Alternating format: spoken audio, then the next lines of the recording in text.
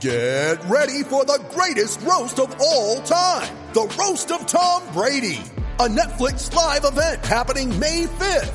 Hosted by Kevin Hart. The 7-time world champion gets his cleats held to the fire by famous friends and frenemies on an unforgettable night where everything is fair game. Tune in on May 5th at 5 p.m. Pacific time for the Roast of Tom Brady. Live only on Netflix. You ready? Showtime. On May 3rd, summer starts with The Fall Guy. Let's do it later. Let's drink a spicy margarita. Make some bad decisions. Yes. Audiences are falling in love with the most entertaining film of the year. Fall Guy. Fall Guy? Fall Guy. That's what the poster said. See Ryan Gosling and Emily Blunt in the movie critics say exists to make you happy. Trying to make it out? Nope. Because I don't either. It's not what I'm into right now. What are you into? Talking. Yeah. The Fall Guy. Only in theaters May 3rd. Rated PG-13. I'm Alex Rodriguez. And I'm Jason Kelly. From Bloomberg, this is The Deal. Each week, you'll hear us in conversation with business icons. This show will explore deal-making across sports, media, and entertainment. That is a harsh lesson in business. Sports is not as simple as bringing a bunch of big names together. I didn't want to do another stomp you out speech. It opened up so many more doors. The show is called The Deal. Listen to The Deal. Listen to The Deal on Spotify.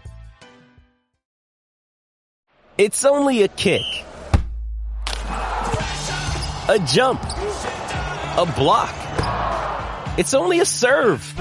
It's only a tackle, a run.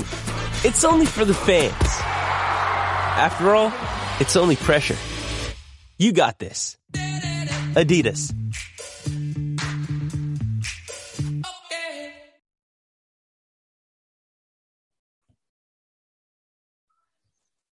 All right, folks, welcome back to the latest Mountain West Wire football podcast. MWWire.com is where you can find all of our content. That's written content, other content, podcast content. Matt, Week 9 preview. Let's get to it. What are we waiting for? Week 9. Let's do it. Conference expansion happened again today. Oh, my goodness. I guess that is technically true, huh? Yeah, it happened earlier, recording this late Thursday, a little bit later than normal. Not that we need to get to it, but so Conference USA is in trouble. Yeah. They were down to 6 teams after, because we promised the folks we talked about this last time. We didn't. Yeah. But it'll be quick. I don't remember who they lost. What was it? Who's going to the Sun Belt? UAB, UTSA, FAU? No, UAB was going to the American. Oh, that's where they're going? Are they? Yeah, aren't they? No. Or is it Southern Miss is going to the Sun Belt. I know that much. Maybe we should look this up before we start. The latest news is that you got the American Conference and Conference USA. See, we don't cover the conferences closely, so I'm not sure exactly. But so if you follow Matt Brown on Twitter, Matt Brown EP does Extra Points. He joined us a couple weeks ago on a podcast. He was up at UConn UMass because he likes torture apparently for a football game. But he talked to some folks there. He's like, and when the news just about what do you want to do for football, this, blah, blah, blah, all that type of stuff. As someone on Twitter tonight, he's like, this was out of the blue, no clue, because do you want to have a conference that stretches from Source, Connecticut to Las Cruces, New Mexico? And the answer is yes. That's a weird move, right? It is. And I feel bad for UMass. Do you feel bad for UMass? A little bit, yes. What? It's weird because they're in the A-10 for hoops because they're pretty good at hoops. UConn stayed in the Big East for hoops. I don't know what happened then, but and then you got freaking UTEP who's on an island by himself. Is the Mountain West doing good by staying pat? Yeah, I mean, I forget who it was that brought the point up, and I apologize because I thought it was a fairly solid point. Like a lot of the noise about Craig Thompson not doing anything is sort of undeserved to some extent. Sometimes. And, geographically, yeah, I think that if there was going to be a move that was made into Texas, that would be like the one thing that made the most sense, just relative to where everything else is happening geographically. There was far-flung kind of like, let's go get Memphis or whatever. Well, Memphis was never going to be a part of the Mountain West. Why are you making fun of me? That was my plan. I'm just saying. But what I'm saying is there are not that many programs west of the Mississippi that are interested in stepping up, So, that there aren't a lot of moves to be made is not necessarily a bad thing. I agree. Because as soon as the American lost its top 3 teams to the Big 12, the Mountain West's decision to just kind of stand pat and stick together kind of puts them in the catbird seat among current Group of 5 conferences. And I think that with the turnover of Conference USA, that is really only. I have it here if you're wondering, the 6 schools. So go for real quick, I finally found so we know what we're talking about. The Americans adding, you're correct, UAB, Texas UTSA, Rice, North Texas, Charlotte, and Florida Atlantic. It was Old Dominion was the other Conference USA team going to the Sun Belt, I believe. Okay. And then is it Southern Miss going there too, I think? Yes. Okay. So whatever Conference USA's down teams added a bunch today. New Mexico State, which is interesting. I put a tweet, like our basketball guys, like our buddy Larry Nunez and our Andy Dykoff. It's like, it hurts to whack for basketball. I felt a bit because they're probably the premier team. Like, they'll be fine. I'm like, really? We'll see. That's the only team the Mountain West would have thought of adding because they're good enough in basketball to be like a top 4 team, maybe higher. Mm-hmm. And football, they're not good. I don't know. Like, you're not wrong. And I can agree. Like, the Mountain West is fine. That's when I talked to Matt Brown. Like, it's relevant. Go listen to it again. He was like, what should the Mountain West be? Should they be a basketball conference? Like, in expansion, and not overall identity, but basketball conference where Grand Canyon, Wichita State, try to get Gonzaga, some of those teams that only play basketball, to come over to the league, like NMSU as its own thing in hoops, and all the teams I mentioned, Grand Canyon and whoever else, go for FCS schools, like try to lower the Montana schools, maybe North Dakota State, if you want to stretch a little bit east, go Northwest, Eastern Washington, Portland State, those type of schools, or go after some G5s. But really, it's standing pat, which I'm fine with because even when the WAC eventually gets back to FBS, they're still whatever. Southern Utah, whatever Dixie State's going to be called, it's going to be like Utah Tech or something. Mm-hmm. Like, they're not going to. Weber State's not going to join. Like, they're not going to move up because they're they're right in the neighborhood of Utah State essentially. Mm-hmm. There's nothing wrong. Like, that's why I felt if you're going to do anything, go big. That's why I was mentioning like SMU, Memphis, those schools where.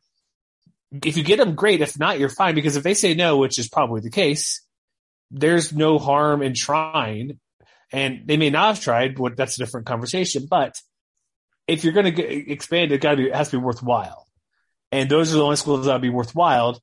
And like the Mountain West is like, you look at Bill C, he puts numbers out for SP Plus. These are all diminishing returns. These conferences are getting worse and worse and worse. And the Mountain West may change. The Big 12 comes calling, or San Diego State goes on its own. That's a couple years down the road, but in the meantime, they are clearly the number 1 conference starting in 2023. Exactly.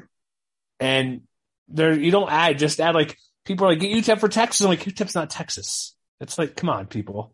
It's Mexico/New Mexico. You know what I mean? Mm-hmm. And no disrespect, this year they're 6-1, I think, 5-1. They're having one of their best years in a long time, usually solid in hoops. I remember as a Utah guy back in the WAC days, Rick Majerus or anybody who's good at hoop basketball, they were like crossing their fingers. They had split the Mexico UTEP basketball swing, that road swing, because it's so difficult.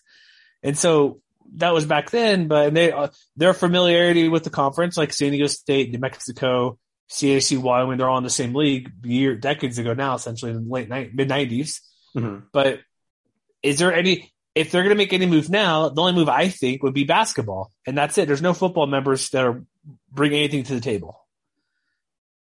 Yeah, I mean, right? That sounds about right. Okay. So you approve Craig Thompson for this time and place at the current moment? He's doing a good job? I think he's doing a fine job, yeah. Okay. All right. We'll see how it goes, but football games aren't on Facebook anymore. That's progress, right? Yeah, there's only a couple on Stadium. There's maybe one a week that's streaming only? Give or take, yeah. Maybe 2. So that's good. Plus also, not to go on a tangent, but I always found it's humorous. I know there's Stadium, put them on Facebook or something, or they're actually Facebook exclusive games like that weren't like broadcast through Stadium or something. Were there a couple? I mean, I think it was in conjunction with Stadium, if I remember correctly. No, you know what's stupid about that? Facebook has like $1 gazillion. Yes, I said $1 gazillion because that's so much money they have. They should be paying money to put those games on there. You know what I mean? They should be paying big bucks. Mm-hmm. But now they're going to be called Meta, which is the most ironic and stupid name ever, but whatever. because it's so on the nose of how bad they are, essentially. Mm-hmm. Should we get to week 9 here? Yeah, let's do it. The Cannon. Oh boy. Fremont Cannon. Friday night. UNLV. What is that? Is Nevada Day November 30? What's Nevada Day? Because that's a thing, right? Yeah, I believe that is the marker for the day that Nevada joined the United States as an actual state. I mean, what's the day though? I'm looking it up as we talk. Me too. I thought it was. It is around Halloween. It's Halloween.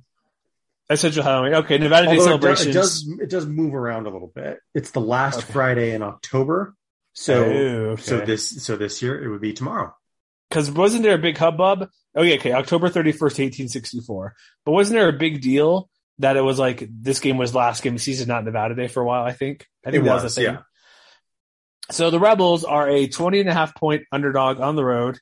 And can we start with the mayor being a wuss? Yeah, let's talk about that for a second. Okay, so you tweet out the Las Vegas mayor, whose name escapes me at the moment because I don't have it offhand. But if you make it bad, it's like a friendly wage or whatever. Hey, next city council or town hall meeting or something, you got to wear the other team's gear, which is harmless and fine. You're in Vegas. I get it, but why are you taking the points? You got to do the Why are you offering the points? Why are you not? Yeah. Why do you not have the confidence to just take your team straight up? Because they're wuss, right? That's a prop bet that's doomed to fail. Plus, it's 20.5 points too. Okay, it's Carolyn Goodman. So it's like, go big. Come on, like you can point. You cannot take the points. Like I put on Twitter, points don't paint the cannon red, right? Mm-hmm. And then they also disrespect saying UNR, which that's another story for another day because it's not UNR. But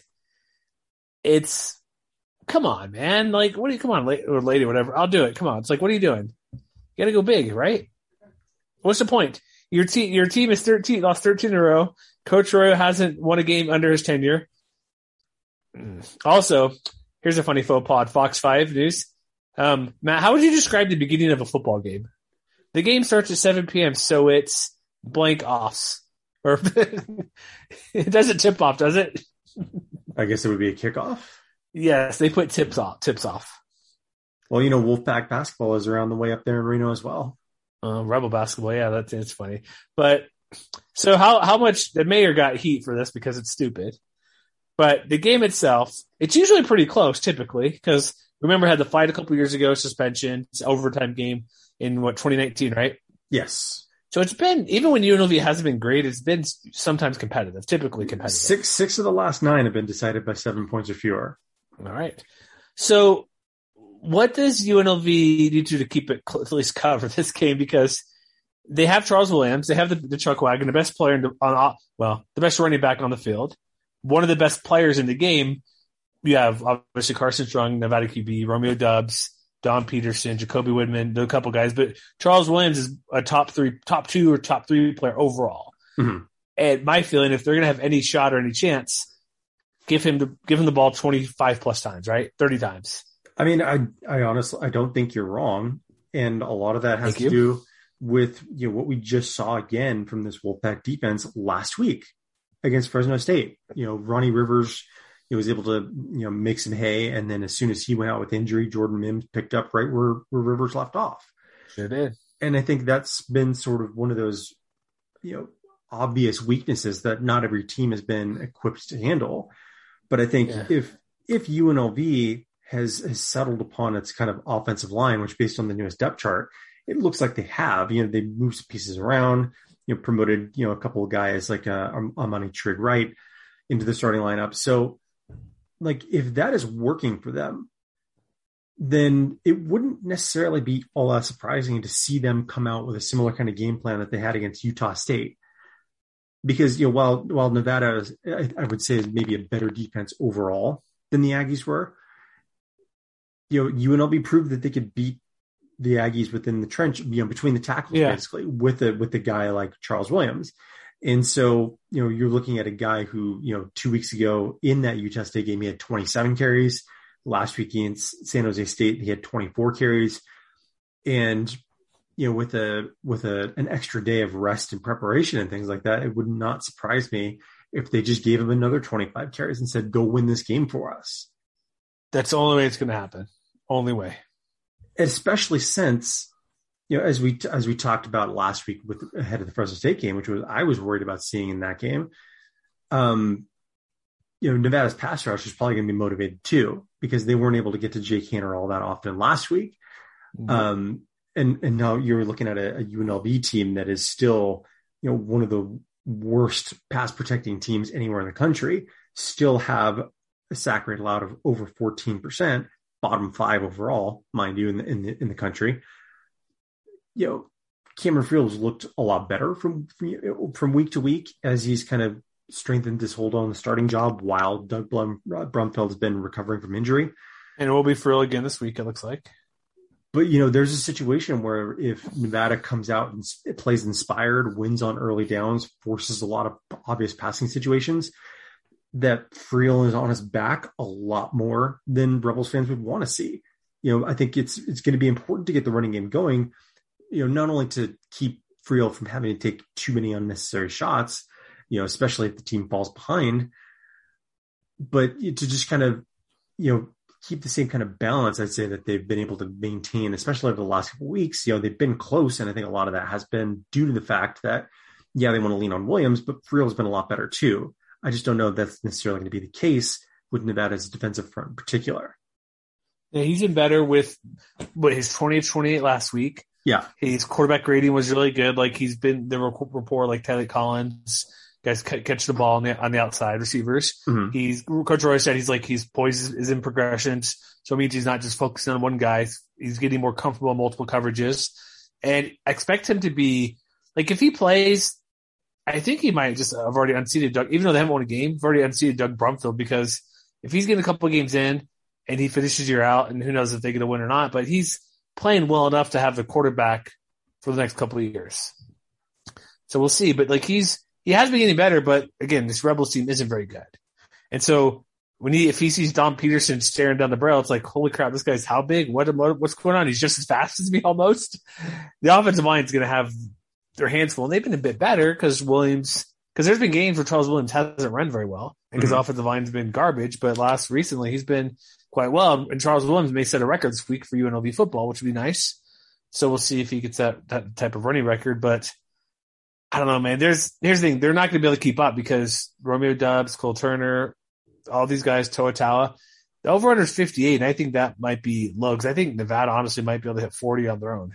Yeah, I mean, and all of that, I think, to your point, sort of speaks to the reality that UNLV is probably going to want to limit possessions as much as they can. Charles Williams, that's what you do. And if you can control the pace of the game with your ground game, keep Carson Strong off the field for as long as possible. I don't think it's any secret that, Nevada's wide receivers against UNLV secondary is probably just as much of a mismatch as it was last year. Yeah. So anything that's specific about Nevada? Because what I just want to see is, I guess what I want to see from them, because their offensive defense, I know that's an old trope going on now, but the offensive defensive line was bad, but it's gotten better since that Kansas State debacle. Mm-hmm. So what I want to see from them, because they're going to win, we're going to pick them to win. Like, there's no question, right? Like, they're going to win the game. Covering, we'll see. I'm probably leaning toward that because it's almost 3 touchdowns. I think they will as well. But what I want to see for a team that they're vastly superior than, specifically, is to slow Charles Williams. Like, if Charles Williams, to slowing him down is let's say he gets 100 yards, but keep him right around maybe 4 yards a carry. Mm-hmm. I think that's a win because that's pretty good for him, what he can do. And when you look at the Nevada rush defense, like look at their per play basis, they're sitting more than here. They're 4.28, so which is near the bottom. Actually, no, sorry. No, they are 4.21. Excuse me. So say he gets 25 carries to 100 yards, that's a win because it's better than their average. But I think if they can hold Charles Williams to give him 4.5, he's really good. So if he goes for like 25 and 115, that's fine. He's not going to. He's not going to win if he rushes for only 115 yards. He'll need like 180 plus to win this game because that means he's moving the ball, obviously, and Nevada can't. Carson Strong doesn't have the ball, so he's going to have like 150 plus, probably 180. But if he gets to about 120, they'll be fine. Like, give him his yards, just don't let him have those big explosive plays he can have. Like, but if he runs off for like say 120 on 14 carries for some reason, but 2 are like 35-yard touchdowns, that's a problem. Yeah, so I want to see that limit big plays on there. That's what I want to see on the Nevada defense is he'll get his yards most likely, but don't give him those huge plays and don't let him get over 120. I mean, I think the one thing I want to see in this game is the offensive line going to bounce back from what Fresno State did to them last week? That's a problem too. Yes. And I say that because, UNLV's defense, especially the front seven, which drives a lot of the kind of the advanced metrics that I talk about on the podcast, to this point in the season, the Rebels are almost the exact opposite of Nevada, where Nevada has had a great pass rush, but they've been suspect against the run. UNLV's been a little better against the run than they have in rushing the passer. So I can see, the obvious kind of path where Nevada's just going to come out swinging and throw on nearly every single down with Carson Strong because, why not? UNLV can't really get to the passer either. Their defensive sack rate's only 3%. That's bottom 5 as well. So yeah, I could see where, Nevada is throwing a lot on first and second down and trying to pick apart this UNLV secondary. But I think at some point, that offensive line is going to have to prove that they can, not only they can keep Strong upright because UNLV's pass rush isn't necessarily as strong as some of the other teams that they faced, but they do have playmakers who can, who have sort of maybe rediscovered their groove or at least been more productive in recent weeks. And I'm thinking primarily of like a guy like Jacoby Windman, who showed out a couple weeks ago against Utah State. So I think that, if the offensive line can kind of find its footing again and, help keep Carson Strong on his feet to get a lead and then help open lanes for Tawa and Devontae Lee down the stretch, I think that's sort of the game plan that Nevada wants to follow week after week. It's just that the offensive line's been so up and down that they haven't always been able to execute that. And so I think if they want to win this game comfortably, they're going to have to sort of rediscover that element of their protections. Yeah, I think that's what we want to see this game. Let's have Nevada play a game where it's going to cover things that they've struggled with. Yeah. Or show me something. Like if they're this good of a team, they need to beat this team and play well. Yeah. So what do you have advanced numbers? I know we're late in the week, so they should be available. What do you got? So FEI favors Nevada by 14.5. SP Plus also favors the Wolfpack by 18.8, which is an 86% win probability. Okay. And then Parker Fleming's advanced stats preview, which you can follow him on Twitter at StatsOWar. Which you should. 94.33% win probability for Nevada. So projected margin of roughly 31-9. That's it? Only 31-9? Mm-hmm. What's your score projection? Line's 20.5. Oh, we did mention it's, we should mention 7 p.m. Pacific, CBS Sports Network on Friday night. I think Nevada's going to win the game pretty handily. Me too. I don't think they're going to cover, though. Why? Rivalry game? They're going to get it big and kind of play it easy? I mean, I think that there's just enough questions about Nevada's defense in particular that UNLV will be able to exploit at least a little bit. So I fully expect them to find the end zone at least a couple times. I just don't think they're going to be able to keep up with Carson Strong. So I'm taking UNLV in the points against the spread, but I'm taking Nevada to win. I have them winning 38-28. You say 38-28 or 31-28? 38-28. Okay. I'm wondering, I'm looking at this game because if 20.5 point line, over under, I have kidding, Nevada could get that on their own. But when you look at what Nevada's done, do you want to know what the money line on this game is? Is it I'm not even going to guess. You can just tell me. This is the most, I never look at money line because I usually don't quite get it, but I finally picked it up a few weeks ago. Plus 800 for Nevada, for UNLV. So if you bet $100. So basically 8-1. 8-1. Nevada minus 1,400. Wow. Okay. So that means if you want to win $100, you got to bet $1,400. All right then. And that's straight up, which I guess if you have 10 grand, it might be worth it. You know what I mean? Just saying. Yeah. If you want to win a couple bucks. But then again, I'll be like, UNLV upsets 28-27 on a blocked extra point or something. Or 29-28, they go for 2 to win it. Yeah.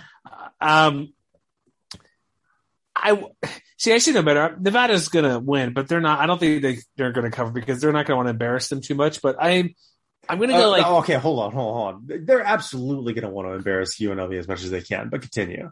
Fine. 40-10, Nevada. There. Okay. I'll go. I was going to say less. 40-10, fine. They won by 30 points. It's a bitter rivalry, man. Of course they want to pants the Rebels. Okay. I guess that's true. I've seen Utah beat BYU like 52-10 a few times. So there you go. All right. So that's our long preview for a game that's going to be a blowout. I'm Alex Rodriguez. And I'm Jason Kelly. From Bloomberg, this is The Deal. Each week, you'll hear us in conversation with business icons. This show will explore deal-making across sports, media, and entertainment. That is a harsh lesson in business. Sports is not as simple as bringing a bunch of big names together. I didn't want to do another stomp you out speech. It opened up so many more doors. The show is called The Deal. Listen to The Deal. Listen to The Deal on Spotify. When you need mealtime inspiration, it's worth shopping Kroger, where you'll find over 30,000 mouth-watering choices that excite your inner foodie. And no matter what tasty choice you make, you'll enjoy our everyday low prices, plus extra ways to save, like digital coupons worth over $600 each week. You can also save up to $1 off per gallon at the pump with fuel points. More savings and more inspiring flavors make shopping Kroger worth it every time. Kroger, fresh for everyone. Fuel restrictions apply. Okay, next game, Hawaii at Utah State. It is a 1 p.m. Mountain Time, 12 Pacific, which is 9 a.m. in Honolulu. I believe so, yes. Aggies are a 5.5 point favorite. So I've been looking around. We should mention too, this game is streaming. Yeah, so let's get to. I see it's on Spectrum Sports pay-per-view on the islands. Is it still Team One Sports app or no? That is correct. Yes or no on that? Yes. It is Team One Sports app, which is available on Android and Apple. And you can't put on your Roku or cast it, really, so good luck. But if you're in Logan, just go to the game. Yeah, totally. Because it's should be an interesting one. Because again, if you want to go to the game, it's actually going to be nice. Like, it's been up and down. Like, West Coast has been weird lately. Probably you've noticed this too much otherwise. In Utah specifically, it can be like there was a ton of snow the other day up in the mountains, or like up in Logan 2 weeks ago. Schools were canceled or schools were delayed hours. It's been like 30 degrees, 40. It's just been a big swing, which is this time of year is the worst. Same in spring, where it's just annoying to me, where it could be literally 30, instant summer, 80 degrees plus go. It's I'm not complaining warm weather, but it's just kind of weird. It's only going to be like a high of maybe 60, 57 for a 1 o'clock game. You can get it for $17, Matt, $17. So, Logan Bonner seemingly is the starter, I believe. He should be, right, for Utah State. I mean, he's listed as off the depth chart. I would assume he is. He is, but Coach Anderson's been a little bit wonkier back and forth. Like, maybe we'll give Andrew Peasley 6 attempts, which is, no, he should not be doing that. But, so with Hawaii coming all the way over for an early game, which means they probably are landing now, like Thursday afternoon, I'm assuming, or Thursday night to get ready for the Saturday game. Mm-hmm. Aggies, did you know? I'm pretty sure you know, but does our listener group or people who care about what we do and pay attention, they are in the driver's seat for the Mountain Division. That is correct. They somehow beat Air Force 49-45. So if they keep winning, they're going to be in the Mountain West Championship game. They control their own destiny, yeah. Is this proof that we need to scrap divisions again? Let's be nice to the Aggies. Sorry, Sam. Sorry, Logan. Sorry, Aggies. They are 3-1. They're 5-2. Heck, they already beat their over-under. What was it, 4.5? I think 3.5 maybe. So if you have that betting slip, which I still have yours, Matt, for not Utah State, but other teams that are looking quite well, just so you know, you're good on that front. One more for Fresno, and you're good to go. But Aggies. What do we know about Hawaii, Matt? Because Hawaii always kind of just frustrates me this year. Because I've given praise to these guys. They play their backup quarterback. They play well. They get wins. They have Shaven Cordero starting, do well. Dede Hunter gets hurt. He plays well, gets hurt in the game. What is anything definitively that we know about Hawaii? And I guess you could default to secondary, but you can go ahead and talk about whatever you prefer. Well, I think you stole my talking point with that last point. Sorry, I should have said I should be quiet. So here's the thing, right? That Warriors secondary, like if you haven't been paying attention, makes for a really interesting matchup with this Utah State passing game. Because, on the one hand, nobody in the conference is facing more pass attempts per game than Hawaii, and it's not even close. I didn't realize this as I was researching. The Warriors have faced an average of 44.5 pass attempts per game. Oh boy. The next team, of course, is actually two teams, San Diego State and Nevada. They've only faced 37.6. So, like, in terms of like raw passing yards per game, they're giving up almost 300 yards per game, which doesn't sound good, right? However, but they've only given up a 54% completion rate. They're only giving up 6.7 yards per attempt, which is solidly average, a little bit above average nationally. And they've given up 14 touchdowns, but they've also picked off 10 passes, which is number one in the conference. And they've found ways to create big plays. We've talked about week after week. It seems like that. We knew that they led the conference in interceptions. They still also lead it in terms of like overall pass breakups too. So it's not just that they're creating opportunities; they're just maximizing the opportunities that they're able to create as well. And it's not just Cortez Davis, of course. Corey Bethley is having kind of a sneaky potential, dark horse defensive player of the year type year. But even the other guys in that secondary are stepping up too, like Hugh Nelson. It's really been a team effort in the same way that it was last year. And so I look at this game and I think, well, Utah State's been improved in the passing game. Logan Bonner has been a step in the right direction. But this is a secondary. Like even if the front can't get as much pressure on him as they might want to, this is a secondary that could derail what Utah State wants to do on offense. And so I think, for a lot of people who maybe aren't staying up late week after week to watch the Warriors on the island and things like that, like to me, this seems like a potential trap game, especially coming off of a really emotional and high strung win last week against Colorado State. So the Aggies really need to come out and be strong about what they want to do. They need to keep Bonner upright, which they haven't always been good about doing, mind you, as well. Sure. And so I think, they're going to come out and they're going to want to do what they want to do. I think they're going to continue leading with the pass, but I don't know that it's necessarily a given that that's going to work against this Hawaii defense. Enter Calvin Tyler Jr. then, Matt. Let him run the ball, right? I mean, if he's healthy. Here's one big thing that I think could potentially decide this game earlier, one way or the other, than a lot of people would expect. Utah State's offense has improved in a lot of different ways. One thing that they haven't really improved on is being able to move the chains on early downs. In terms of first down percentage on first or second down, they're 124th nationally on offense. It's not good. Conversely, Hawaii's defense has actually been one of the better defenses in the country as far as preventing that. They're 32nd nationally, 63.7% rate allowed. The trick to that is that Utah State's been able to convert a lot more third downs than you might expect. And Hawaii's really struggled on in terms of like third and fourth down success rate. So it sort of seems to me like, if Hawaii can prove that it can force 3 and outs, then that's going to give them a substantial advantage. If Utah State conversely can prove that they can win more consistently on early downs, so they don't have to, find themselves in so many third down situations, that could be beneficial for them as the game progresses as well. So it's sort of like it's one of those pivot points that could go one way or the other. It just depends on which team I think comes out and proves they can be more consistent on those early downs in particular. Do we know the status of Dede Hunter? I haven't seen anything, no. Because he left the game, was it last week or the week before? It was the week before. He didn't play last week. Oh, sorry, yeah, they're off week. So he had 175 yards before he got hurt. Same with like Javon Cordero. It's like I'm looking on Honolulu Star Advertiser. Like he was almost ready versus Nevada. That was well over a week ago. So he's probably going to be a game time decision again. Both guys, you think? Cordero at a minimum. Oh, yeah, at minimum because he was close last week. He was or 2 weeks ago, whenever they were supposed to play. So I don't know. But also, look at the Utah State depth chart. Unless Coach Anderson's being weird, it looks like Calvin Tyler is listed as a starter. Mm-hmm. But who knows how often they change that, you know what I mean? Yeah. Just because. But let's just say he's healthy. that's how I think Utah State might get it done, because Logan Bonner can throw pretty good.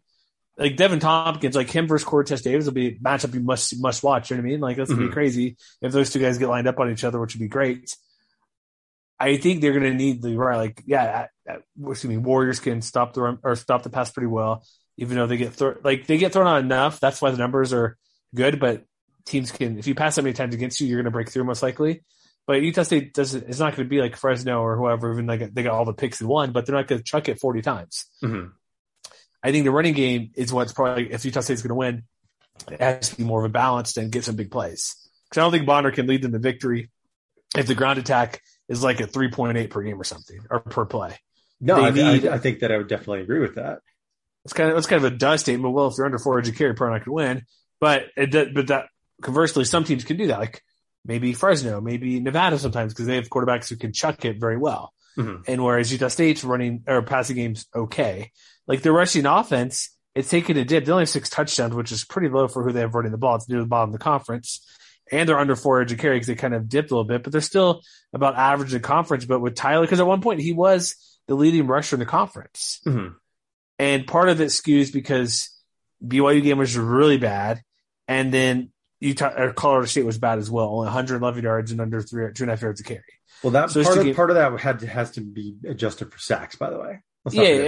True. I'm looking straight. So here's the thing about Utah State, like against, and especially last week Colorado State, like they found a way to sort of make that 3 yards in a cloud of dust work for them against the Rams. Yeah, because Tyler Jr. didn't play, Lilian Noah stepped up and he had a solid game, not necessarily a spectacular game.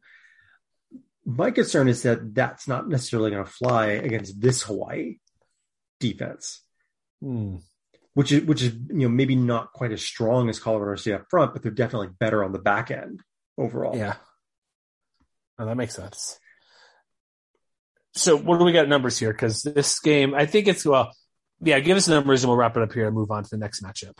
Okay, so FEI favors Utah State by 7.1. Okay. Hold on, I gotta find. Okay, so SP Plus, however, favors Hawaii. By 4.6, which is a 60% win probability. Interesting. And then Parker Fleming also likes Utah State, a roughly 80% win probability. Really high projected score, 40-29, basically. 70 point over under 65. Mm-hmm. Yeah, so it's projecting the over. Yeah, FPI has 74% chance for Utah State and a 35.5 to 30.3 victory for the Aggies. I think I'm going to go with their home team here, Utah State, because there are some questions. Like if the running game of Calvin Tyler Jr. isn't fully healthy, that's a problem. Utah State's defense isn't that great. And we've seen from, what's his name? Was the quarterback? Brendan Traeger, is that his name? The starter Braden right Shaker, now? Yeah. Braden. Sorry, I was close. Braden Traeger. Like he's been proving himself okay enough. And with Utah State's defense not being that good, he could have a pretty big game possibly if he is a starter. I think Utah State wins if it's him over Cordero, just because that makes sense. You're better quarterbacks out there, because we look at what Schrager's done. The past little bit doesn't pull up all this stuff here, which is taking forever. Is like the most recently doing better. 61% of his pass completions, only 2 touchdowns, but he's been doing fine, like 5.5 yards per attempt. Only been sacked 6 times in a couple of games he's played, but I think he'll have a big game regardless. But I think Utah State has enough, especially Devin Tompkins. I think it's going to be close, but I think the difference is going to be who's starting quarterback for Hawaii and how the running game goes for the team. Because if D.D. Hunter isn't healthy, like, do you trust like Dedrick Parson? Yes. I don't know. You do? You think you do? Yeah. And that versus Utah State, man, I'd lean more so than yes, but if Hunter doesn't play, I don't know if it'll be enough. Like he's good. He's more touchdowns. His average yards per run is pretty good. But with what Hunter did 2 weeks ago, it's like, dang, if that guy's out there, I'm all in on him. But when you look at what Parson has done, he's been close to starting running back. However, closer look, most of his yards were versus New Mexico State, where he had 161 yards and half of his touchdowns. Outside of that, he's had no 100-yard games. I don't know what happened to Oregon State game, only 1 carry. Only a couple carries. He's been the third string running back for most of the year.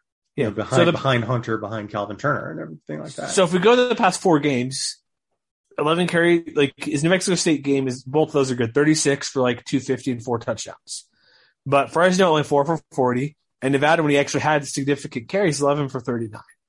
So he can catch the ball in the backfield, so that's a +2. I just would rather have Hunter. I think he's okay, but I wouldn't trust him to be your lead guy. But so where would you put Utah State's defense? Probably better than New Mexico State.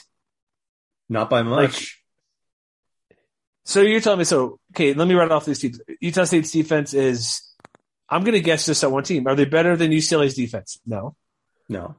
Oregon State? No. San Jose State? No?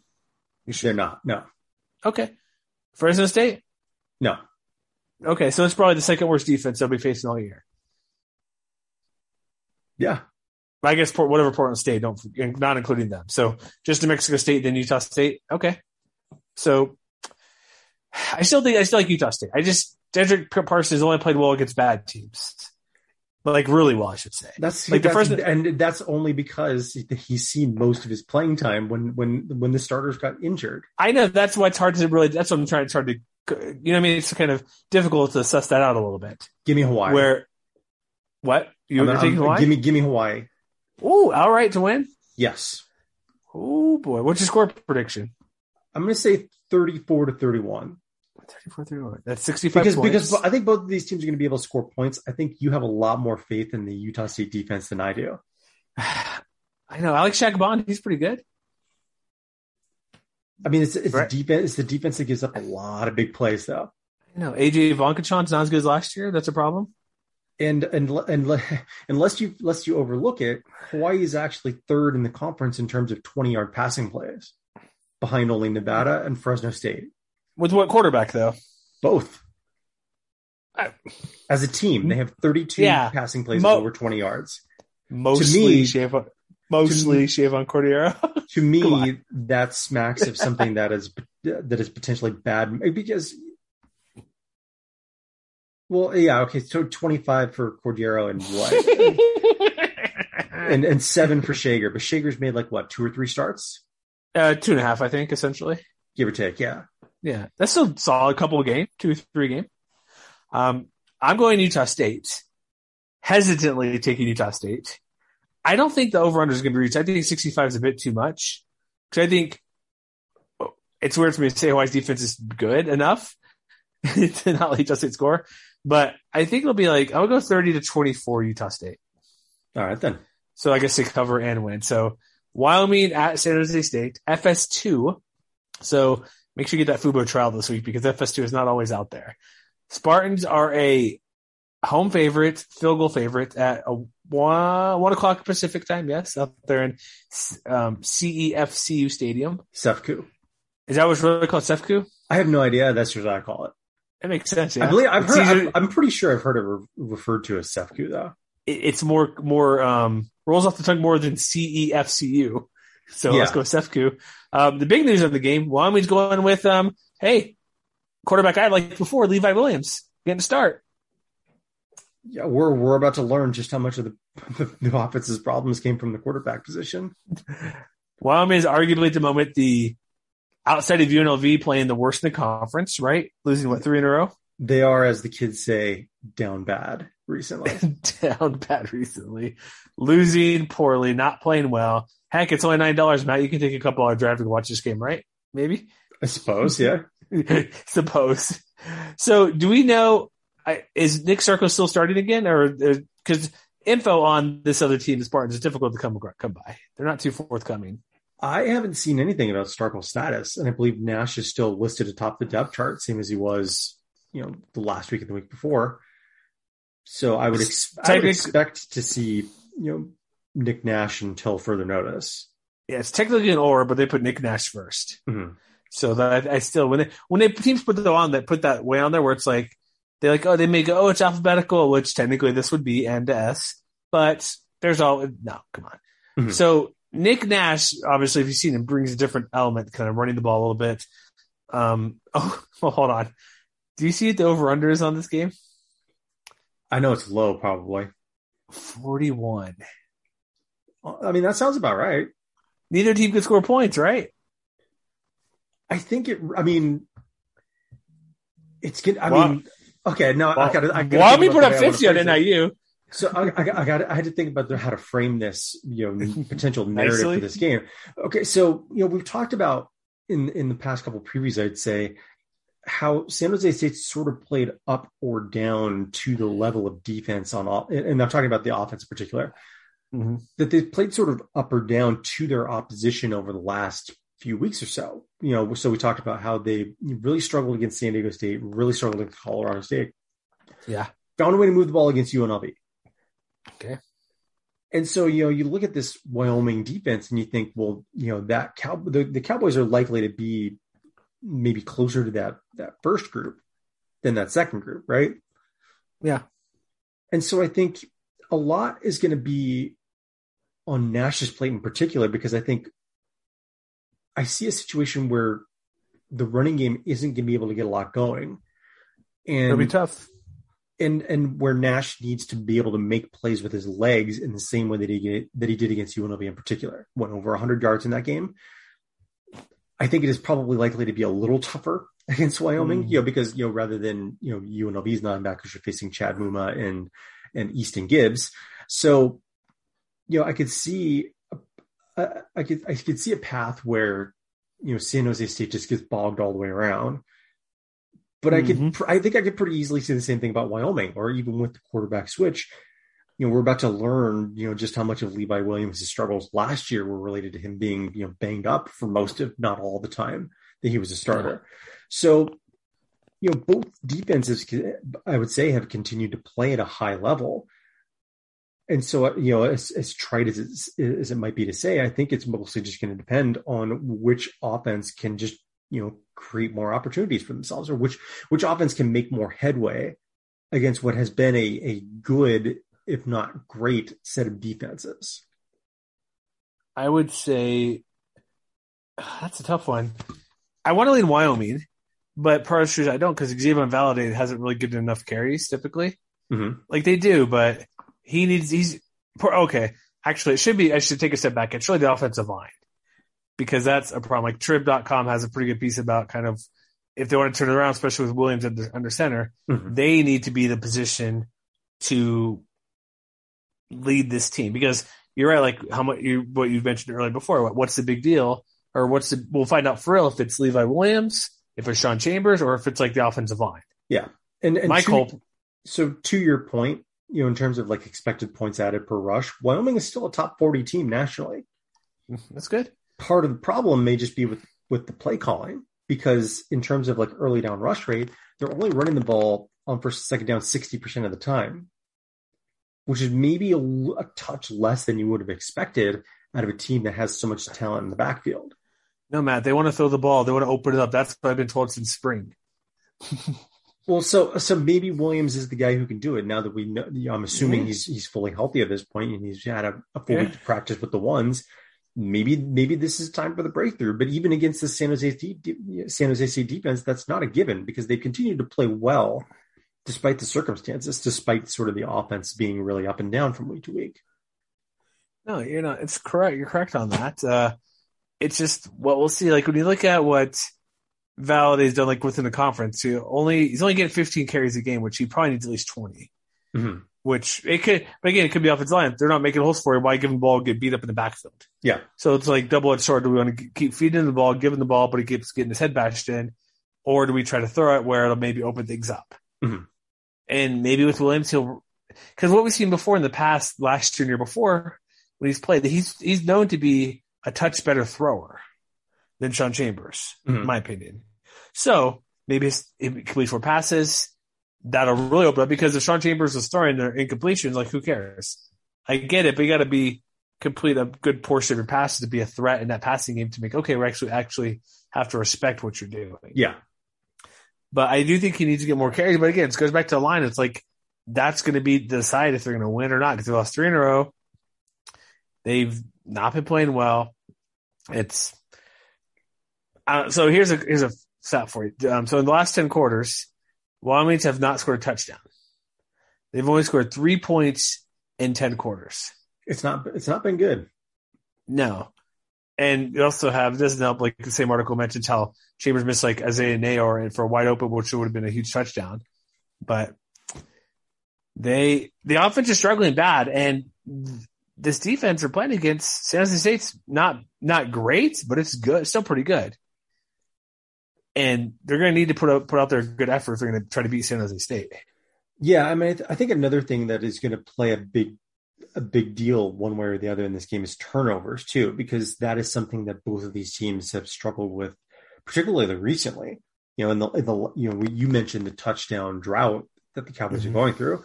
They're also -7 over the last 2 games. They're I think minus. Well, I got to do the math real quick. -9 in the last month, going back to the UConn game. And that was after being +5 in the first 3 games. So that, you know, that element of their kind of ball control, disciplined offense has really disappeared on them. But at the same time, you could say the same thing about San Jose State. You know, they are dead last in the conference in terms of overall turnover margin, -11. A lot of that has to do with, you know, what we talked about a couple times. They aren't generating as many interceptions off of how many passes defended they've been able to create for themselves, but also the offense just has not been very good about taking care of the football. You know, last week against UNLV, they were -1 overall. But if I remember correctly, they had 5 fumbles in that game, lost 2 of them. And a lot of that, again, comes back to Nick Nash. You know, didn't have any interceptions, fumbled twice. You know, the one that he lost turned into a UNLV touchdown drive. That is exactly the same kind of thing that Wyoming could take advantage of. You know, we've seen it, I think, most prominently in Chad Muma's, you know, pair of pick sixes that he's had this year. But, you know, as a team, San Jose State just has to figure out a way to hold on to the football more consistently. Only 3 teams in the country have more fumbles so far this year. One of which, oddly enough, is Hawaii. We didn't mention that earlier, but that's, you know, that's sort of, you know, one of those things where, you know, Wyoming is a good enough defense to be able to exploit that lack of ball control. So you think that could be the difference possibly? There's a lot of differences in this game. What could make the outcome? Yeah, like which team is more careful with the football, I think could go a long way toward determining which team is going to come out on top, because neither of them have been particularly good at it recently. Is this a game we see Spartans defense actually play like we thought they would? I mean, I guess it depends on your definition. Well, better than they have been playing, I guess, is my question. Because they haven't been like elite in the same way that they haven't been last year. But like, you know, so for example, by available yards per drive percentage, they're, you know, right outside the top 50 nationally. You know, in terms of points per drive, I think they're right around the top 50 as well. I'm trying to scroll through as I'm talking, you know, 41st in terms of defensive points per drive allowed. You know, under 2 points per drive. So, you know, they've been good. I think, you know, it's been obscured a little bit by the fact that the offense has sometimes put them behind the 8 ball. You know, a lot of short drives that, you know, the defense wasn't always able to defend. But the defense has been more or less, by a lot of metrics, as good as they were when they made it to the championship game and won it last year. The problem has been the offense. The offense has not been the same. But we've seen glimmers of sort of that 2020 form, and, you know, it's sort of a matter of, well, is that going to show up? To me, the defense has never really been the problem for the Spartans this year. It would help if it's better. Or are you referring to maybe it wasn't sustainable? No, I'm not saying that the defense wasn't sustainable. I'm saying, you know, maybe their pass rush has fallen off a little bit. Some of their havoc rate metrics have fallen off a little bit. But in terms of like per play defense, they are almost exactly the same as they were last year. And that is good enough to beat a Wyoming offense that has fallen off the table in the last few weeks. If Williams can't find them answers, if Valladay and Titus Swen can't win between the tackles in the way that they're accustomed to, then yeah, this is another game that could be an exercise in frustration for the Cowboys and everybody watching. Is that why you think the Spartans are a mild favorite? Yes, I do. Okay. Although it does depend on which metrics you believe. Oh, what do we got? That's a nice teaser. So FEI favors Wyoming by 5.4. SP Plus, however, I'm trying to find it. I think it's probably on the next page. This is really riveting podcasting.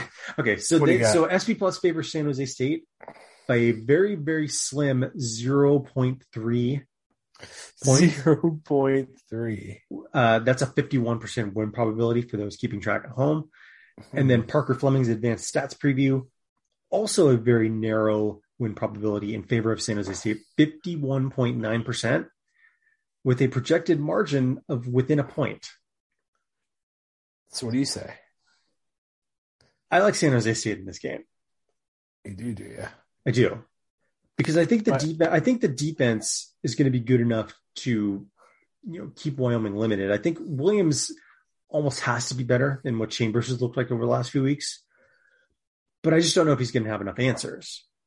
And so I think it's not necessarily going to be the prettiest game out there. I don't think San Jose State is going to run away with it or anything like that. But I think the Spartans are going to win. I'm going to take them to cover 2. I'm going to say 24-20. I think so. I think we haven't mentioned Tyler Evans at all. Mm-hmm. So I think he could be a big key. But you're right. Wyoming just free falling. They're not playing well. Like, could they win this game? It's not. There's a reason it's a close game projection wise. Mm-hmm. Like they're like, maybe I keep saying like a million times. Maybe Levi Williams comes out and slings it and runs it and plays well enough and gives them 30 points. I don't know. But until otherwise proven, that could be a spark. But I'm going to lean with you. I think San Jose State's going to win, but it's going to be a close one. I'm going to go. So you predicted Wyoming would score a touchdown, right? It's been 10 quarters. I'm going to go like low scoring. I'm going 17-10 San Jose State. All right, then. It's not going to be pretty. So watch at your own peril. Next game, Boise State on the road, Colorado State, 5 p.m. Mountain Time, CBS Sports Network. Even though the Broncos have not been playing well, they're still a 2.5-point favorite on the road at Canvas Stadium. Mm-hmm. Our buddy Rosh thinks a blowout's happening. I don't know if I feel the same way. I just don't know what to make of like Boise State because they've been like every game, like they're not playing great. They're 3-4, losing record, probably the deepest in this time of year, like deepest in the season. They've been under 500 in a long time. I might have to go back to the Big West days, perhaps. Mm-hmm. But the games they lost have all been close. Yeah. UNLV 10 points last week, or Air Force a touchdown. So it's not like they're getting blown out. And the Rams have been overachieving a bit, in my opinion, as well. Like the Utah State game, that was ridiculously how they lost. They should have won the game. Had they taken the time, take a deep breath, they would have kicked a field goal. They'd be 3-0 in conference play, and we'd be talking about them in driver's seat where they could lose 2 games and still win the conference, essentially. Mm-hmm. Or win the division. But it all comes down to San Boise State. Like, who's healthy running the ball? That's all I care about them. Who's going to be able to run the ball for them? And is it Andrew Van Buren? Is it George Trelawney? Is it somebody else? They've proven Hank Bachmeier how good he is. He can't win a game on his own. If he could, they'd be like 5-6-1 or something. Right? I mean, I think I would tend to agree in this case, just because if they try to win the game with Bachmeier by himself, there's a very good chance that Colorado State's defensive front could eat him alive. Yeah, we've seen that. He's been harassed and hurt and crushed all year. Which is not to say that Boise State's necessarily been bad in pass protection, but they've been thoroughly average. And I think that's something where, like, if you believe in a lot of numbers, that has been more or less the same for a lot of different Boise State elements. They've been average where they had either been good or great in years past. So, like in terms of sack rate, for instance, they're 67th nationally, 6.2% sack rate. Oh, that's not bad. But that's probably not going to cut it against a Colorado State defense that's still 4th on defense in terms of sack rate. And, oh, by the way, poses a potentially even worse mismatch in terms of their ability to defend the run. So I'm almost of the inclination that, even assuming that, Holani and Cyrus Habibi-Lakio, who you didn't mention, if they are healthy, I don't think it's necessarily a given that they're going to come out and, be able to have a lot of success.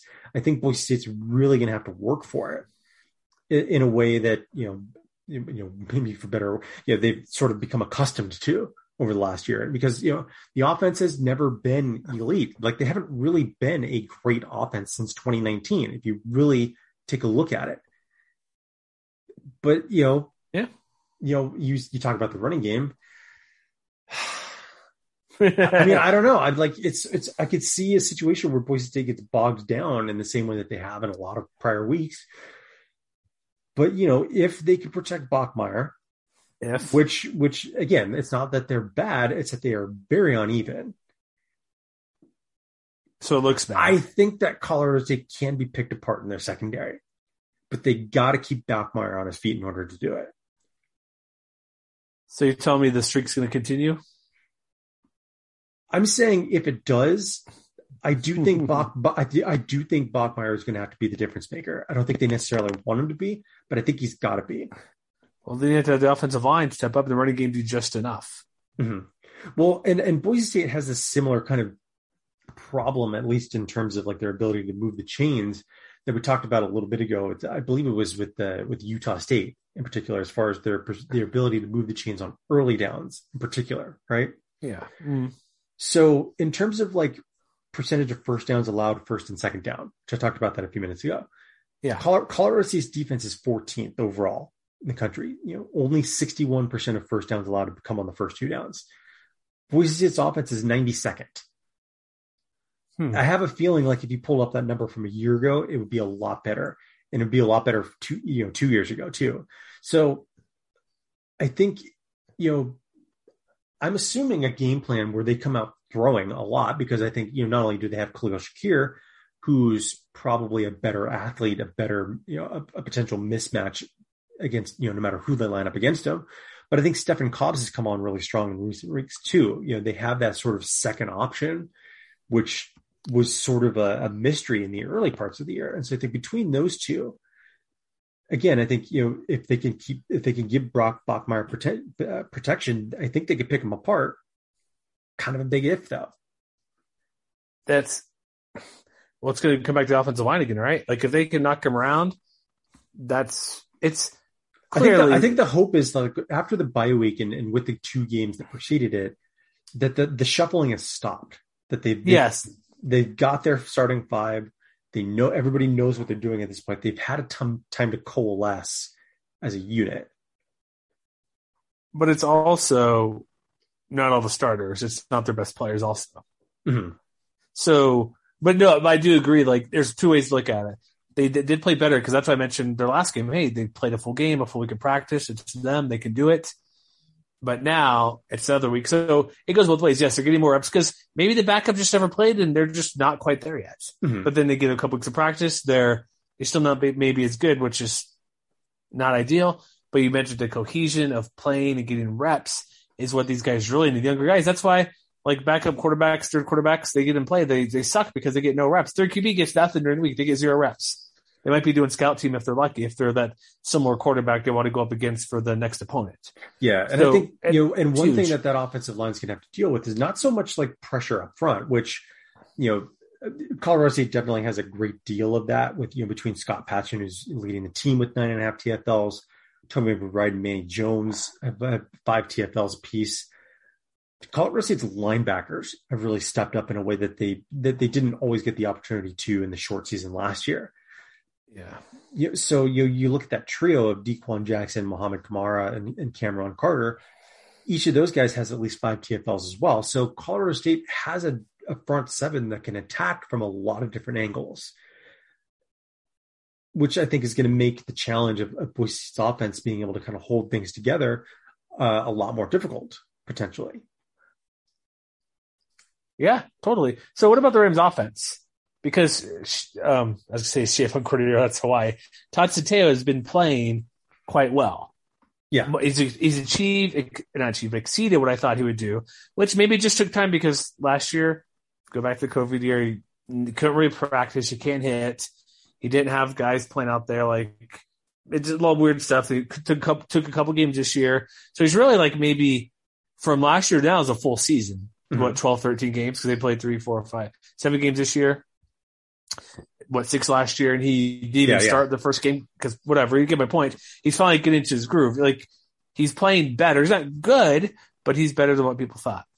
And so that's going to be obviously a key reason. But also, who's going to run the ball? Like They have, and also Dante Wright. He's back. He's played last week. What did he get? 4 for 70 or something? Mm-hmm. Or 4 for 40. Reasonably good game. Not elite.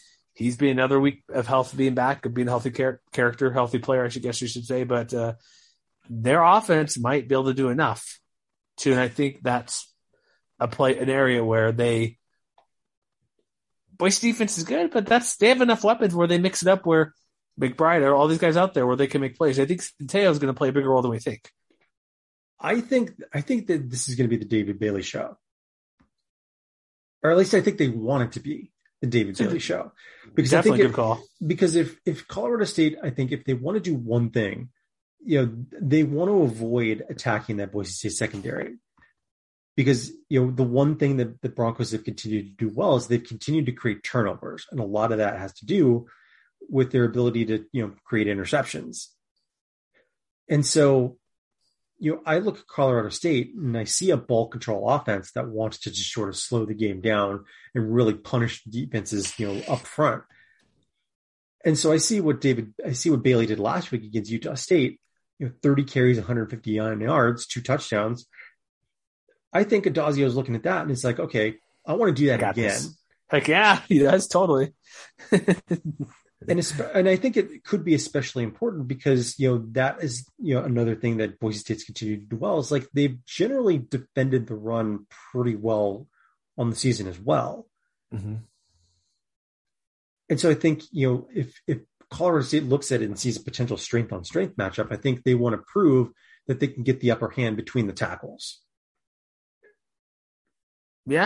And I think they want to take pressure off of Centeio as much as possible and just let David Bailey handle most of the heavy lifting. That would be ideal, right? Yeah. I think that's what they want to do. So are we leaning Colorado State here? Sounds like we are. Well, what do you think? Okay. So do you want to know the projections or are we still talking about this a little more? What else? Is Boise's defense really that good? I think, yeah, I do. I think it is still an above average defense. I think it's sort of, like I said, I think it's sort of obscured by some of the situations that they've been forced into. They're not per play. They give up almost 6 yards per play. Yeah. That's not good. I think we've seen them play up and we've seen them play down. Like, even though they gave up a lot of yardage to BYU, they bent, but they didn't break because they created turnovers. Yeah. And that's what they're going to do. The big difference between that and like the Air Force game, for example, is, they didn't create turnovers against the Falcons. So if I'm going to ask you a question, which you probably don't know the answer to, which is good. If you were to tell me, I'm still looking at yards per play defense. What do you think their best game was in yards per play allowed? Oh, I'm looking at it right now. It's Oklahoma State. Oh, dang it. Okay. I thought you said UTEP. But my point being, like, it's not a up and down. It's pretty consistent overall throughout the year. Like, it's for those who weren't looking, Oklahoma State 4.57. And most of that was in the first half with Jalen Warren just butt kicking them and rushing down their throats. Yeah. But it's not like they had a 8-yard per play game against Air Force. Like, they played better versus Air Force than they did against UCF against per play. So better than Utah State went for 6 yards a carry. Yeah, I understand what you're saying. And to your point, when you look at available yards percentage, which again I talked about that a few minutes ago, in terms of like that metric, they're definitely a more middling defense because they're 69th overall in the country, which maybe not so nice in this instance. 48% of available yards per drive allowed on average. Points per drive per average, however, 40th nationally. Okay, yeah. And so that's where that bend turnover stuff comes in, which is not the same kind of look that we've seen out of the Broncos in the past, but they've made it work for the most part, I would say. And I think against a Colorado State team that we just saw last week again, sometimes they don't know how to get out of their own way. Yeah. Which is not to say that the Broncos haven't had those kind of problems themselves, but I think that they've had less of them overall. Mm-hmm. So what do advanced numbers say then? Because their defense, it's getting there.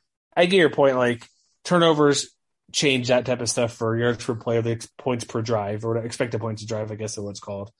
But which just turnovers and, like you said, bend don't break where they hold field goals instead of touchdowns. Yeah. So there's that. But the Rams, I don't know, Dante Wright, if he has a big game, like if they get him more involved, he's more healthy. That's the thing to look at.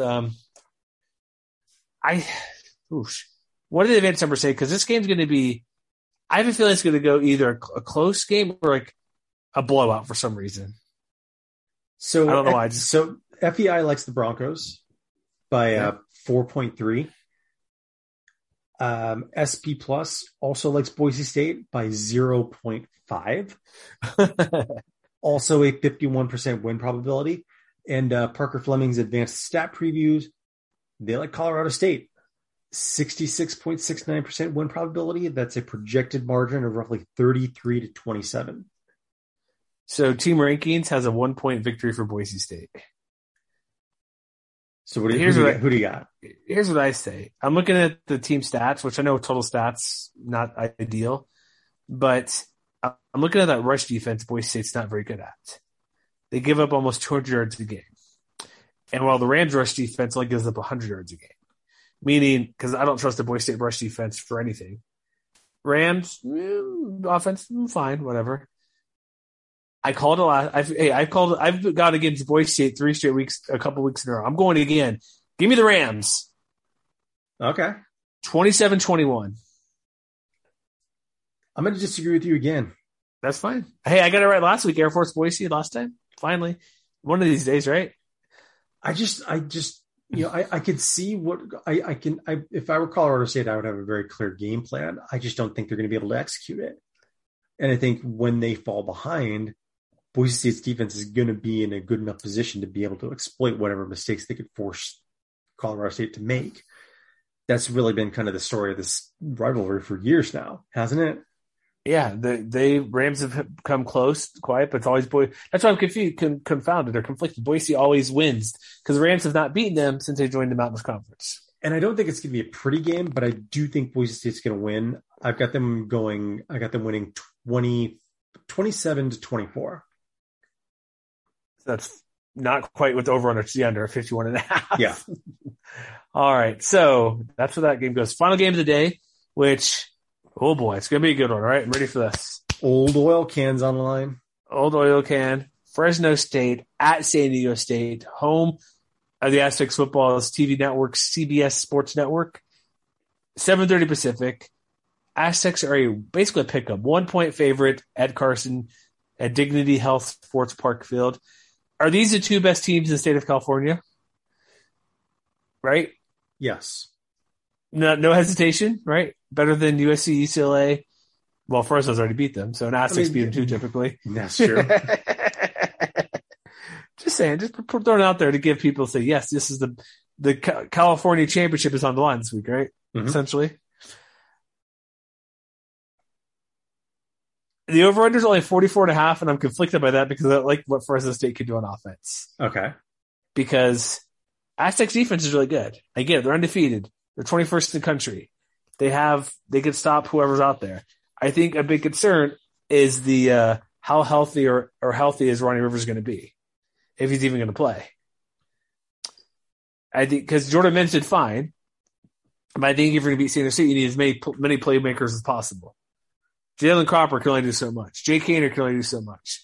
The offensive line needs to protect him better than he has been all year against whoever San Diego State wants to rush. And it's the same story in this game when you look at these two teams. It's going to be, can Fresno State break through against this defense, which I'm going to say yes at some point, and can the Aztecs not let them break through, and can the running game go? Because didn't Greg Bell leave with the injury last game as well? He didn't play much in the first half, but he did have 10 carries down the stretch. Yeah. So what was it? I didn't see. What was the deal with that then? Because I must have missed that. I thought he was kind of not fully healthy, which is why that was the case. Yeah. Well, no, he wasn't. And I'm pretty sure he still isn't. Well, that's what I was wondering. It's good. That's why I thought it's weird where he played more second half than the first half. So if they're two top running, if you look at the running game, who's out more, that hurts San Diego State more than Fresno State. Because Lucas Johnson. Maybe. Really? So and I say that. Chance Bell's going to lead them to victory? Come on. So here's what you're overlooking about. What am I overlooking? Fantastic defense? In the instances where Greg Bell has either been limited or out, we've seen sort of the range of possibilities of what happens to this Aztecs offense when the other guys in that backfield get shut down. So like when you take a look, for example, at, I believe it was it the Towson game that he first got banged up? I'm not sure. I'm trying to remember exactly where it was. Maybe that was like what, game 2 or 3? It was like, it was like late in non-conference play, kind of early in conference play. We've seen a couple of instances where, like, when Chance Bell, who you mentioned a minute ago, Kagan Williams, Jordan Berg, those are the 3 other guys I'm thinking of. Correct. We've seen instances where those 3 guys have stepped up as a unit, and they've been able to kind of carry the offense to comfortable drives. It's not necessarily like, game-breaking drives. Like they aren't necessarily like the most explosive run game, even with Greg Bell.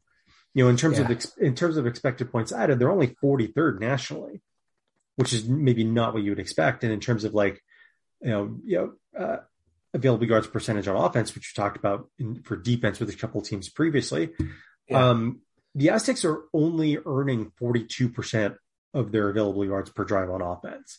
You can't necessarily pin all of that on the evolving quarterback situation. The run game has been good. It has not been great very often. And I think if Bell continues to be limited, then those guys behind him have to be great, which I don't know is a given against the Bulldogs defense that, San Diego State's got the 3-3-5, Fresno State's got the 4-2-5. That 4-2-5 has been excellent at pretty much almost all of the same things that San Diego State has been excellent on. So I see a situation where, like, even if Greg Bell is healthy, I don't know if their running game is going to be able to get much traction. I don't know if either running game is going to be able to get much traction. Okay.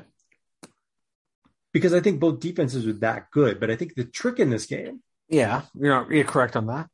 We're about to learn just how good San Diego State's secondary is. Heck yeah, we are.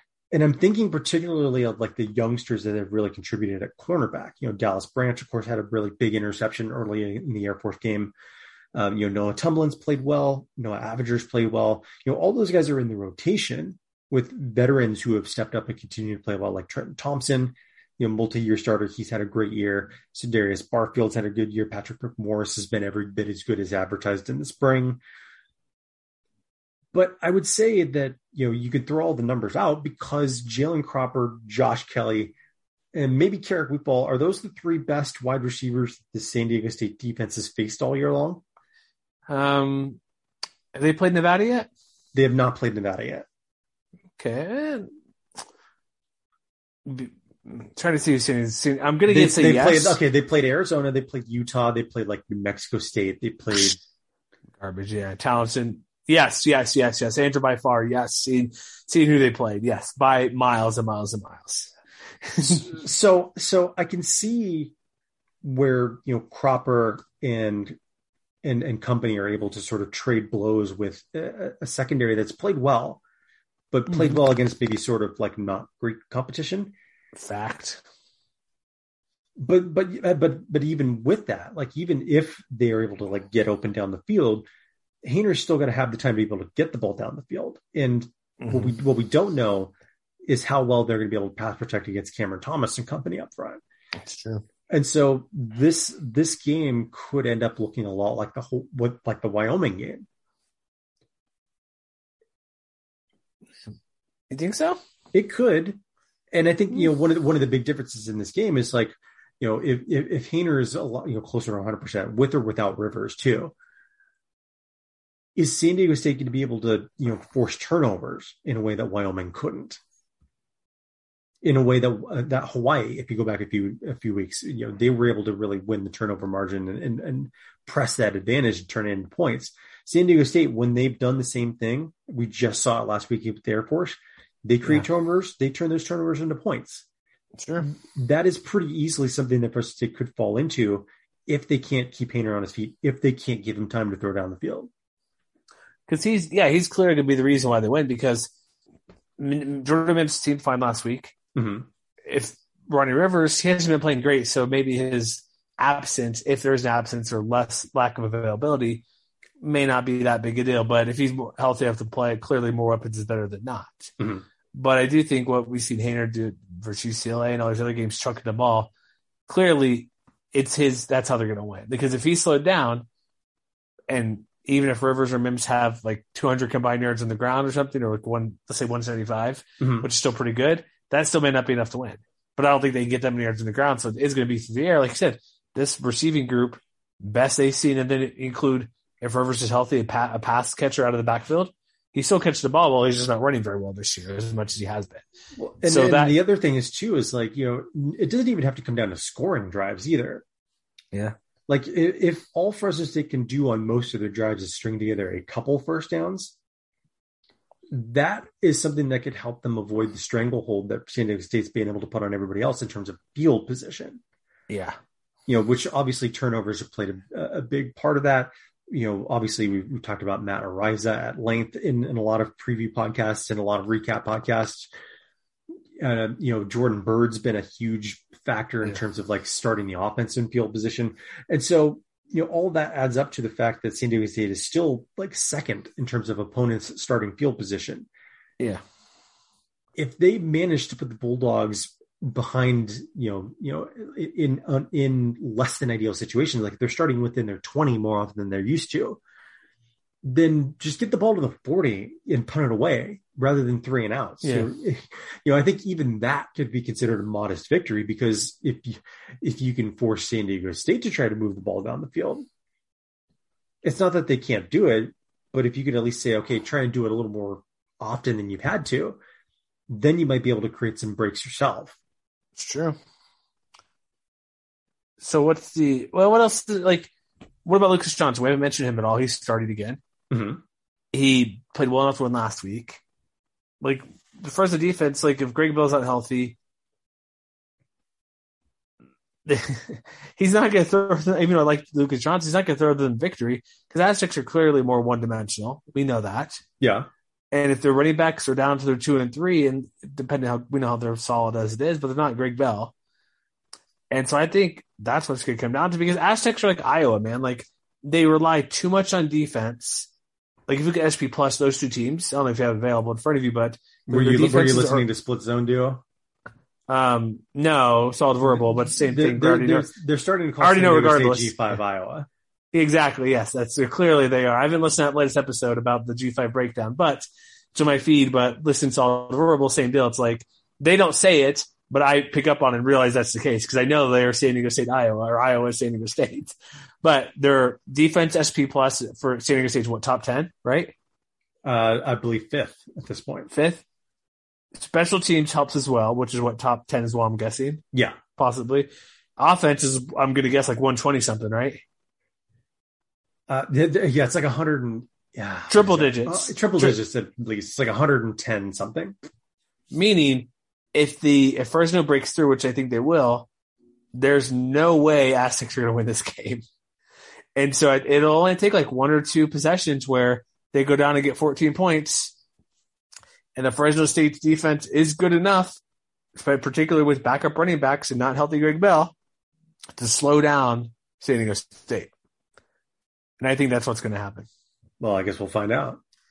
I even know as much, again, last week, I want to see undefeated San Diego State. I think their bubble is going to burst, and I think it's this week. So, FEI might disagree with you.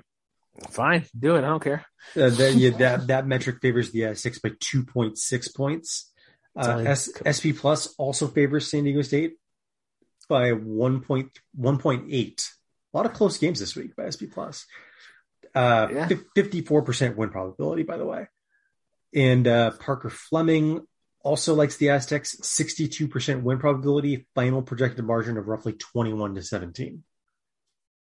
21-17. What's your prediction? Are you taking your Bulldogs? No. Oh man, don't trust your team. I mean, that Aztecs defense is really good. Yeah, but Jake Haener's also really good. Jalen Cropper is also really good. I'm not saying they aren't. I'm saying I've seen this game before. You have, and I get it. Being a jaded Fresno fan sometimes, it's like I'm just saying, like I've seen the high flying Bulldogs offense get bogged down by a really stingy Aztecs defense before. I'm going to pick the Aztecs to win. I'm going to pick them to cover. I've got them winning 20. They have to. It's 1 point. 20-17. I guess they can push if yeah. you really want to get to it. I'm going Fresno State 23-16. Well, you know what? One of us is going to be really right this week, and one of us is going to be really wrong. That's fine. It's always the case, isn't it? I feel like there's been a lot more disagreement this week than usual.